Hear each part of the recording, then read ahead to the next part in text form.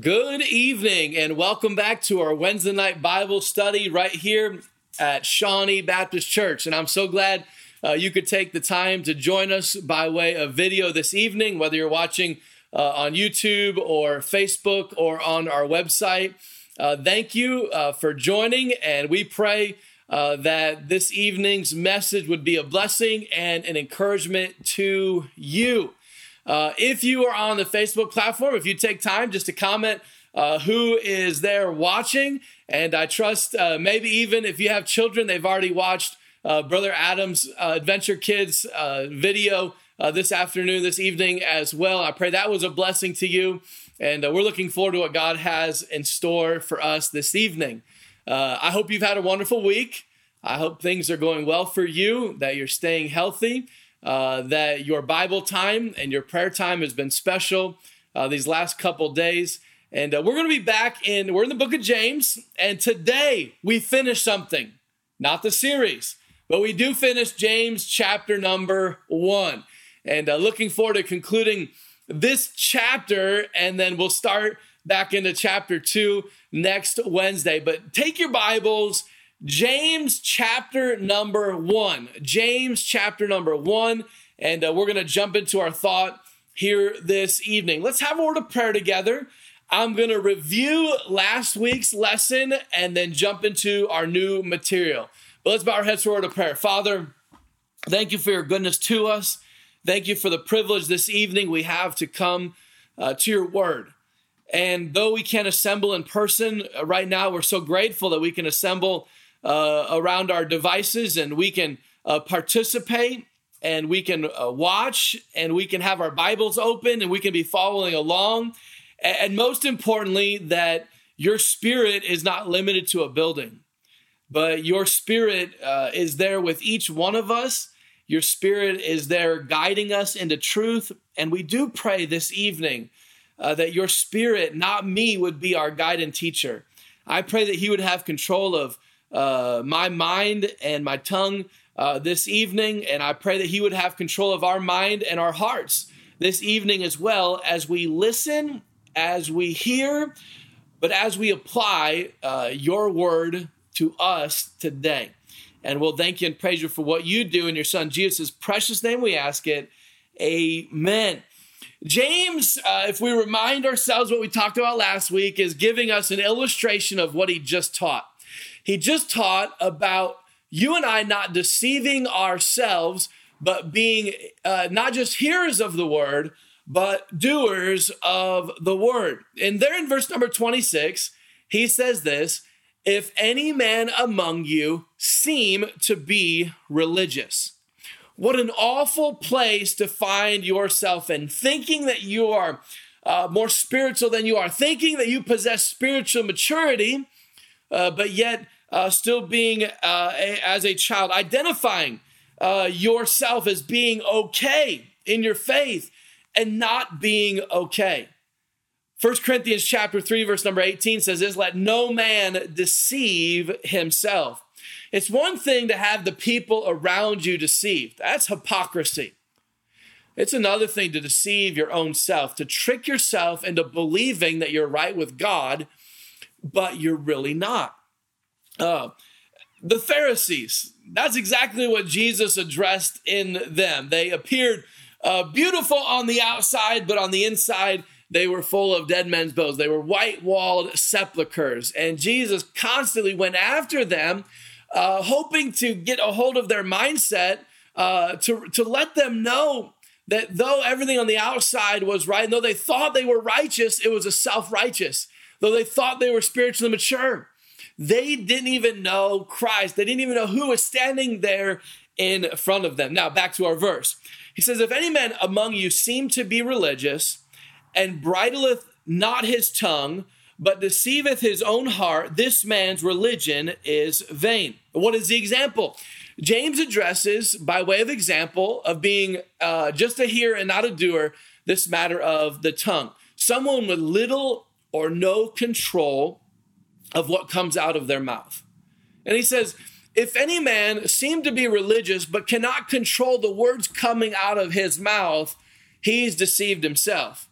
If any man thinks himself to be spiritual, but cannot control how he acts or reacts to his children or his spouse, he is deceiving himself. If a man can't control his anger with those around him, he's deceiving himself. If a man can't learn to bite his tongue when sometimes our tongue needs to be bit, that man's religion is vain. He's deceiving himself. If a man says he is spiritual and thinks himself to be spiritual, but cannot hold back his words or cannot use graceful speech, this man is deceiving himself. And though James addresses our speech here, that was not his primary purpose. In chapter 3, he'll take a dozen or so verses and specifically address this matter of the tongue. This was an illustration for us. So what was James teaching? Well, the Christian Jews specifically, had heard many things about their speech. The Old Testament taught about the speech. The Jews would have known the book of Psalms and they would have known the book of Proverbs. There in Psalms, I'll not read all the verses I read last week, but there in chapter 34, verse number 13, keep thy tongue from evil and thy lips from speaking guile. Guard what comes out of your mouth. David said in Psalm 141 in his prayer, set a watch, O Lord, before my mouth. Keep the door of my lips. Lord, help me not to say anything that would not be pleasing to you, that wouldn't be gracious, that wouldn't be appropriate. There in the book of Proverbs, one verse I'll point out, chapter 15, verse number 2, the tongue of the wise useth knowledge aright, but the mouth of fools poureth out foolishness. The Old Testament, they had heard it address the tongue. Jesus addressed the tongue. There in Matthew chapter 12, he says, a good man out of the good treasure of his heart bringeth forth good things, and an evil man out of the evil treasure bringeth forth evil things. But I say unto you that every idle word that men shall speak, they shall give an account thereof in the day of judgment. For by thy words thou shalt be justified, and by thy words thou shalt be condemned. Think about that, church. God says we are going to give an account for every idle word. And any useless word, useless speech for no reason, we're going to give an account for those words before the Lord. The Jewish Christians heard that. They would have been familiar with other religious leaders' teaching, the Christian leaders' teaching, like Paul and Peter and John. They might have heard what Paul wrote to the church at Ephesus, let no corrupt communication proceed out of your mouth, but that which is good to the use of edifying, that it might minister grace unto the hearers. Maybe they read what Paul wrote to the church at Colossae, chapter 4, verse number 6. Let your speech be always with grace, seasoned with salt, that ye may know how ye ought to answer every man. Maybe the Jews would have read what Peter wrote to the Jewish Christians in 1 Peter chapter 3, verse number 10. For he that will love life and see good days, let him refrain his tongue from evil and his lips that they speak no guile. Now we read all of those just to illustrate what the Jewish Christians had heard. They had heard the Old Testament talk about their speech. They had heard Jesus talk about their speech. They had heard Peter and Paul talk about their speech. And what were they doing with what they heard? Were they practicing what they heard preached? Were they practicing what they had heard recorded in Scripture? His primary motive is to say that if you don't practice what you've already heard through Old Testament teachings and Christ teachings and Christian leaders' teachings, then you're deceiving yourself. You're deceiving yourself. Now look with me what he goes on to say, because it gets worse. Not only are you deceiving yourself, but he says this man's religion is vain. If a man is a hearer of God's word, but does not do the word of God, his religion, James says, is vain. The Holy Spirit of God says our religion is vain if we do not put into practice what God's word teaches us, what we hear from the word of God. We summed it up this way last week. My religion is useless if it doesn't translate into the way I live and the way I treat others. My religion is useless, it's worthless, it's vain if it does not translate into the way I treat others and the way I live my life. Now, that was verse 26. We come to verse number 27, the last verse in this incredible chapter. Are you loving the book of James? I really, really enjoyed the book before, but this is quickly becoming one of my favorite books. Look there with me now at verse number 27. Pure religion and undefiled before God and the Father is this: to visit the fatherless and widows in their affliction, and to keep himself unspotted from the world. Pure religion. And that's the title of our message tonight, religion. It's a sticky word. And many times it's misinterpreted. Many times it's dangerous. I can't tell you how many times out knocking doors or meeting people at parks or out and about, I've talked to people about the gospel and Jesus, and they'll say something along these lines: I'm not religious, or I really don't care for religion in general. Or maybe they'll say this: I'm going to heaven because I'm very religious. The Bible distinguishes two different types of religion. There's true religion, and then there's idolatry. True religion is the lifestyle of a child of God as he walks in faithful obedience and dependence on the Holy Spirit in response to the forgiveness and the new life that he has in Christ Jesus. Now, isn't it a wonderful thing that you and I have a new life in Christ? Old things are passed away. Behold, all things are become new. And as the Holy Spirit works in our life, it's a process called sanctification, we become more like Jesus Christ. We're not perfect like Christ is, but we're coming more like him. What that looks like, my actions, my obedience, the things I do out of my relationship with Christ, we would call that true religion. Then there's idolatry. Now, idolatry is any other form of what we would call worship or religion. It's a worship of anyone or anything other than the God of the Bible.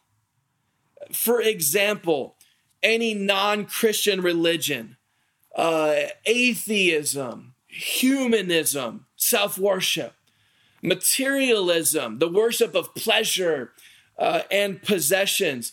Hypocrisy is a form of idolatry, external conformity to Christian behavior or standards by an individual who professes to be a Christian but is actually a deceiver. Just to do Christian things would still be considered to be not true worship. It would be idolatry. Christianity is not a religion. Christianity is a relationship. It's what separates us from the other so-called religions. It's a relationship that's initiated, established, and maintained by God himself. Matter of fact, independent of our behavior and merit as a Christian. We are saved by grace. Isn't that a wonderful thought? It's not of works, lest any man should boast. We are saved by grace, kept by grace. One day we'll be glorified eternally, all because of God's grace. However, God's gracious work in our lives produces true religion. Let me say that again. God's grace in our lives produces true religion. As God's grace works, it performs a transformed mind and transformed actions. So religion, if we were to boil it down, we could say the true religion is how we practice our outward and inward observance of God's commands. Now, for those listening who might not completely understand this, religion does not save. If you think this evening that you're going to heaven based on your religion, based on your outward conformity to God's commands, based on outward actions to what Scripture teaches, if you think that's the reason that you're going to inherit eternal life, I can't say it any more bluntly than this: you're deceived. You're wrong. We don't get to heaven based on our religion. We get to heaven based on our relationship with Jesus Christ. And I'm so glad in my own life, there in the front of my first grade classroom, Nancy McConnell took the time to share with me the gospel of Jesus Christ. And that day, as a young man, I put my trust in Christ and Christ alone. He promised to never leave me nor forsake me. And though I failed him, he will never fail me. His mercies are new every morning. Great is his faithfulness. I'm not going to heaven based on my religion. Though the person who is saved will, out of God's grace and the Holy Spirit's working in their life, do things that we would call true religion. James brings this word religion into the context of our spiritual maturity. If we are hearing God's word and we're obeying God's word, our lifestyle is going to change. If we're hearing and putting into practice what the word of God teaches, there's some things about us that are going to be transformed in the image of God's Son. Our religion and how we practice and observe God's commands as we gain in spiritual maturity is going to be pure. You can't always judge someone based on their religion. You can't always judge someone who is religious as being spiritually mature. Verse 26 talked about that. People deceive themselves.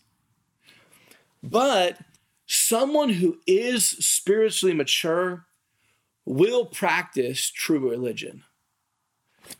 The person striving for spiritual maturity is going to see God change some things in their life. Now, this evening, you might be in so many different places of that journey. Maybe you're a brand new Christian. I am so glad you're saved tonight. And though we're going to talk about pure religion, you might listen to the Bible study this evening and think, oh my word, Pastor Frost, I'm a mess. I'm nowhere close. That's okay. Be patient. Be patient because God is working in your life, and I love it. Some of us tonight, maybe you're like me, we've been Christians for a long time. The Holy Spirit of God has been working in our heart and life for a very, very long time, decades.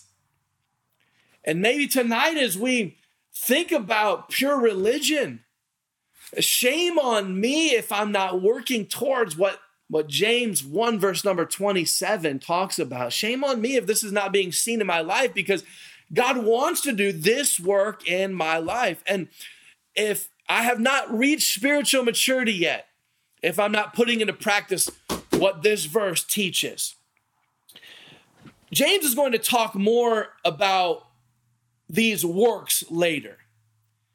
He says in chapter 2, verse number 17, even so faith, if it hath not works, is dead, being alone. He says, he'll go on. Yea, a man may say that thou hast faith and I have works. He says, show me thy faith without thy works, and I will show thee my faith by my works. Thou believest there is one God, thou doest well. The devils also believe and tremble. But wilt thou know, O vain man, that faith without works is dead? If you profess to be a Christian and works have not followed, the Bible teaches that your faith is dead. Maybe you don't have the faith in Jesus Christ that you thought you did.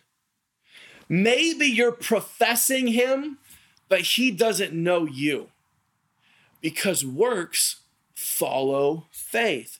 Now, we'll study that later, but look here with me at verse number 26. In James, verse number 26, James 1, he says, this man's religion is vain, it's worthless, it's little or no value. And that brings us to the question then, what does religion that possesses worth or value look like? What embodies a doer and not just a hearer of the word of God? What sort of religion pleases God? What does true religion look like? How is it manifested in our life? Look at our text verse. Pure religion and undefiled before God and the Father is this: to visit the fatherless and widows in their affliction, and to keep himself unspotted from the world. James says, if you want a snapshot of true religion, here it is. Exercise charity to those in need and keep yourself pure. 3 points this evening about true religion. Here we go. 3 points. Let's dig in. Number one, the first about pure religion is charity to those in need.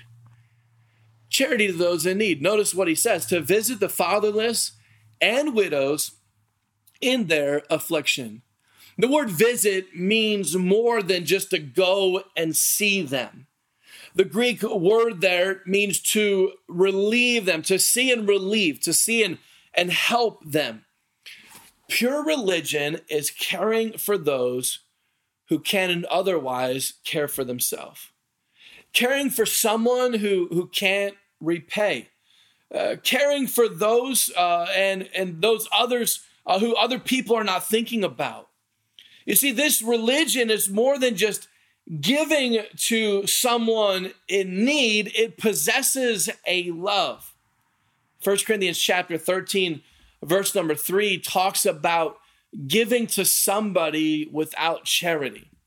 It says this: and though I bestow all my goods to feed the poor, and though I give my body to be burned and have not charity, it profiteth me nothing. Generosity, just cutting a check and it just being out of have to, just straight good humanity is not enough. It has to possess love. You see, it's more than just benevolence, it's charity. Pure religion is charity, or it's love in action. 1 John chapter 3, verse 16 through 18. Hereby perceive we the love of God, because he laid down his life for us, and we ought to lay down our lives for the brethren. But whoso, listen to this, but whoso hath this world's good, and seeth his brother have need, and shutteth up his bowels of compassion from him, how dwelleth the love of God in him? My little children, let us not love in word, neither in tongue, but in deed and in truth. You see, it's one thing to talk about loving others. We just love everybody. It's one thing to say we care about people. But pure religion is when we go and visit. There's an action. And when we go and visit and we try to meet needs to those who can't repay us, to those who don't have somebody else helping them meet that need, we are expressing true religion. True religion is charity to those in need. I'm so glad I go to a church with people who practice this. They visit people, they care about people. I think of our buses running every week. I think about our Sunday school classes and the phone calls that are being made and the letters that are being written and the needs that are being met by people. Our missions work. What is that? Our missions work, if done out of love, it's charity. It's pure religion. It's exactly what James is talking about here in this passage. First of all, pure religion is charity to those in need. Second of all, pure religion is purity and holiness. Purity and holiness. He says here, and to keep himself unspotted from the world. Separated not from people, but from the world and its philosophies. It's not pulling ourselves completely out of seeing anybody that's worldly. We still have to live in this world. But pure religion is not being of this world. Separated from this world and its sin, separated from this world and its philosophies, separated from this world and its lifestyle, separated from this world and its vices. Notice what James says, unspotted from the world. A sense of purity and holiness. Now, I understand we're not going to be perfect, but we ought to strive to live a pure life. We ought to strive to live a holy life before our God. James is by far not the only word to the Christian that addresses this thought. Ephesians chapter 1, verse number 4, according as he hath chosen us in him before the foundation of the world, that we should be holy and without blame before him in love. We're not living a holy life just for the people around us. Matter of fact, if that's our only motive is to oppress somebody else, I believe we're living holy for the wrong reason. It says right here, we should be holy and without blame before him in love. Philippians chapter 1, verse number 10, that ye may approve things that are excellent. Paul says that ye may be sincere and without offense till the day of Christ. Paul says, I'm praying that you would approve excellent things and that you would live a life without offense. There in Philippians chapter 2, do all things without murmurings and disputings, that ye may be blameless and harmless, the sons of God, without rebuke in the midst of a crooked and perverse nation, among whom ye shine as lights in the world. 1 John writes in chapter 2, 15 and 16, love not the world, neither the things that are in the world. If any man love the world, the love of the Father is not in him. For all that is in the world, the lust of the flesh and the lust of the eyes and the pride of life is not of the Father, but is of the world. James says here, pure religion keeps itself spotless from the world. If you think with me this evening, it is becoming harder and harder to tell the difference between a Christian and the world, between somebody who's saved and somebody who's unsaved. The distinctions are fading. The differences are becoming murky. You know, the Christian's new music sounds a lot like the world's music. The Christian's dress looks a lot like the world's dress. The Christian's mentality sounds a lot like the world's mentality. The Christian's attitude seems to be much of what the world's attitude is. The Christian's entertainment, it mimics the world's entertainment. The Christian's actions seem to differ very little from the world's actions. We're to be lights in this world. We're to be the salt of the earth. How will the world see the Lord if it doesn't see any distinction, if it doesn't see any difference in us? And so therefore, James addresses this matter of pure religion. Hebrews chapter 12, verse number 14, follow peace with all men and holiness, without which no man shall see the Lord.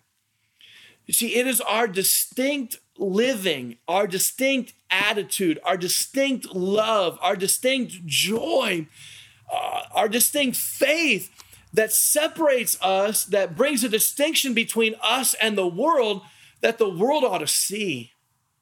Others around us should see the Christ in Christian.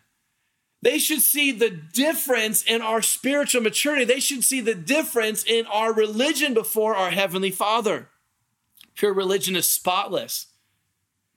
Spotless in attitude, spotless in action, spotless in motive, spotless in thoughts, spotless in philosophy. Somewhere in Christianity, this idea floated around that we can maintain a friendship with the world while still following Christ. That we can be chummy with the things of the world and yet still be a right disciple of Jesus. That we can walk a line with 1 foot in the world and 1 foot in the book. That we can straddle the fence of loving God and loving the things of the world. Church, let me help you out tonight. Pure religion doesn't work that way. Pure religion is unspotted of the world. Later in this epistle, James is going to address this thought even more pointed. In James chapter 4, verse number 4, he says this. This is strong terminology, but the Holy Spirit is speaking through James here. Ye adulterers and adulteresses, know ye not that the friendship of the world is enmity with God? Whosoever therefore will be a friend of the world is the enemy of God. He was talking, remember who he's writing to? He's writing to Jewish Christians. The Holy Spirit's talking to us as the church. And he says, if you are out there and you love the world and you think you can love God at the same time, this is what James says. We're adulterers and adulteresses. What strong terminology. But it's what the Holy Spirit is trying to teach us about pure religion tonight.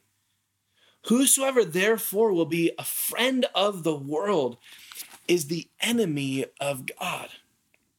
Now, maybe there's somebody out there that says, here we go again, purity and holiness, a list of rules and more rules and more rules, just more things that we have to live by, this legalistic mentality.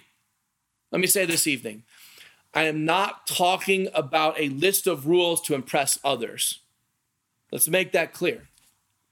I'm not talking about a religion that I practice for you to be pleased with the way I live.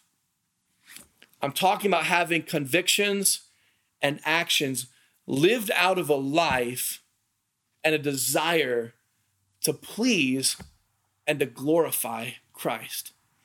Those are two completely separate things. Perfect? No. Unfortunately, I'm not, and you're not, and we never will be. But striving to not let this world impact us, while we as Christians try to be the light to the world around us. As we as Christians try to practice pure religion, try to be spotless to the world around us, try to glorify Christ with our religion so others see the Christ in us. Pure religion. Charity to those in need, purity and holiness, and quickly let me close with this. I want you to notice, number 3, the personal responsibility. Verse number 27, pure religion and undefiled before God and the Father is this, to visit the fatherless and widows in their affliction and to keep himself unspotted from the world. Earlier I said, I'm so glad that I get to go to a church that practices charity, that loves people, that is striving to meet people's needs and meet people's spiritual needs and allow Christ to work through us to be a blessing to our community. And we're not perfect. We've got a ways to go, church. But I'm so glad I go to a church that's trying. But it's not good enough that my church shows charity if I personally don't show charity. It's not pure religion just going to a church that visits the fatherless and the widows. It's pure religion if I visit the fatherless and the widows, if I'm the one who shows charity to those in need. Such is the case. I can't make you unspotted from the world. You can't make me unspotted from the world. It's a personal responsibility. Look what he says there. And to keep himself unspotted from the world. To keep himself. I pray the Lord would continue to allow me to preach and the Holy Spirit would guide me to continue to pull out the word of God, where you and I would become more like Jesus Christ, that you and I would be convicted about the things of God, that you and I would be doers of the word and not hearers only. But I can't make you a doer of the word of God, and you can't make me a doer of the word of God, and we can't make our children doers of the word of God. There's a personal responsibility in all this. Keep himself unspotted from the world. Now, we have finished chapter 1. The whole thought in the spiritual maturity, not deceiving ourselves, and therefore having a religion that's vain. Because we just heard and we didn't do. Because we listened to the preaching, we read the word of God, but we didn't put anything to practice. We deceived ourselves and our religion is vain. But having pure religion, a religion that hears what God has to say and then strives to put it into practice in their life. Why? Not to please those around us, but to glorify God. It's that motive that makes it pure religion. I pray that when others see us, that they would see a church that's practicing pure religion. Pure religion. And in doing so, may it glorify Christ. May they be pointed to the Lord through our practice of the word of God. Father, we love you. We thank you for your goodness to us. Thank you for the privilege this evening we have to open up your word. And I do pray it was a help and a blessing to us. It's so true. And it's what a great reminder for me personally, that there's an observance to Christianity, that there's a right way to practice religion and there's a wrong way to practice religion. And Father, I pray that your Holy Spirit help set our minds straight in this particular matter, that you would see, because that's who it's for. We're living for an audience of one, that you would see a pure religion in our life, that our religion would not be vain. It would mean something to you, that it would be a sweet smelling sacrifice to you, our Heavenly Father. And we'll thank you and praise you for it in the name of your Son, Jesus Christ. We ask these things. Amen. Thank you so much for joining me this evening in this Bible study. I pray the Holy Spirit will continue to use it to be an encouragement and a blessing and a strength to you in this time. Sure do miss worshiping in person, but so glad that we could jump in tonight together. Here's a couple questions just to create some dialogue there with you and your family and those gathering together. Here's the first one. What can you do this week to practice charity? What can you do this week to practice charity? Who can you find, and in what way can you be a blessing to them and practice what James calls here, and the Holy Spirit calls, pure religion? Here's another one. What are some areas where distinctions as Christians are fading? What are some areas? I know that's a tough, it's a deep thing maybe, but what are some areas where distinctions in Christianity are fading? And then why is it so important for us to practice pure religion? Why is it so important for us to practice pure religion? Take some time, think about those questions. We have finished James chapter 1. Maybe below, would you comment, what was your favorite verse in James 1? What was your favorite verse in James 1? And if you want to put a Y in there, that's even awesome. I would love to read through those. If you have a special prayer request tonight, feel free to comment that in the section below as well, as many of us would love to take time to pray for you. And then I wanted to announce another just unique special opportunity. We're trying to find ways to reach out into our community. I want to say thank you to Brother Mike and the team of people that delivered donuts and coffees to 5 or 6 different hospitals and medical facilities at the beginning of this week. Thank you so much for taking time to love our community and to share God's love and the love of our church with them. Just a unique opportunity, a unique thought. In my prayer time this morning, the Holy Spirit laid this on my heart. And as I told my wife, she reminded me that she said this about a week and a half ago to me as well. Shame on me for forgetting about it. It was awesome then. I should have done it then. But this weekend, we would like just to throw something out there on social media that mentions the difficult time and asking people if they have anything that we can pray for them about. And if they do, if they're wanting somebody to pray with them, to call into the church. This gives us an awesome opportunity for them to call in, for us to have a word of prayer with them, and maybe even share the gospel. And that's what I'm praying. Now, I don't know who's going to call. I don't know how many people will call. I don't know if anybody will call. But how neat would it be is if for 2 days, Saturday and Sunday, we ran some advertisements saying just that. If you have a need and you'd love for somebody to pray with you, we're here. Pick up your phone. We'd love to answer, have a word of prayer over the phone with you, and then maybe even get the opportunity to share the gospel with them. Now, if you're interested in that, maybe you're interested in coming down to the church, we'll practice social distancing. We have 5 or 6 different phones in different rooms. We can clean them as people shift out. But if you'd like to come down and maybe sit for an hour or even a couple hours and be there to answer the phone if somebody calls, would you contact Elise Newton? She's going to coordinate all of that along with our staff. And there'll be an email that goes out about that you can also probably respond to.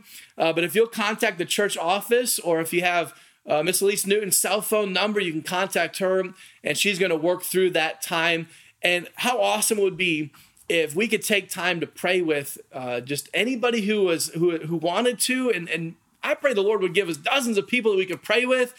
And then, boy, wouldn't it be awesome and exciting if we could present the gospel to dozens of people this Saturday and Sunday through that. And so if that interests you, would you jump on that? And that should be a blessing. Thank you so much for being here tonight.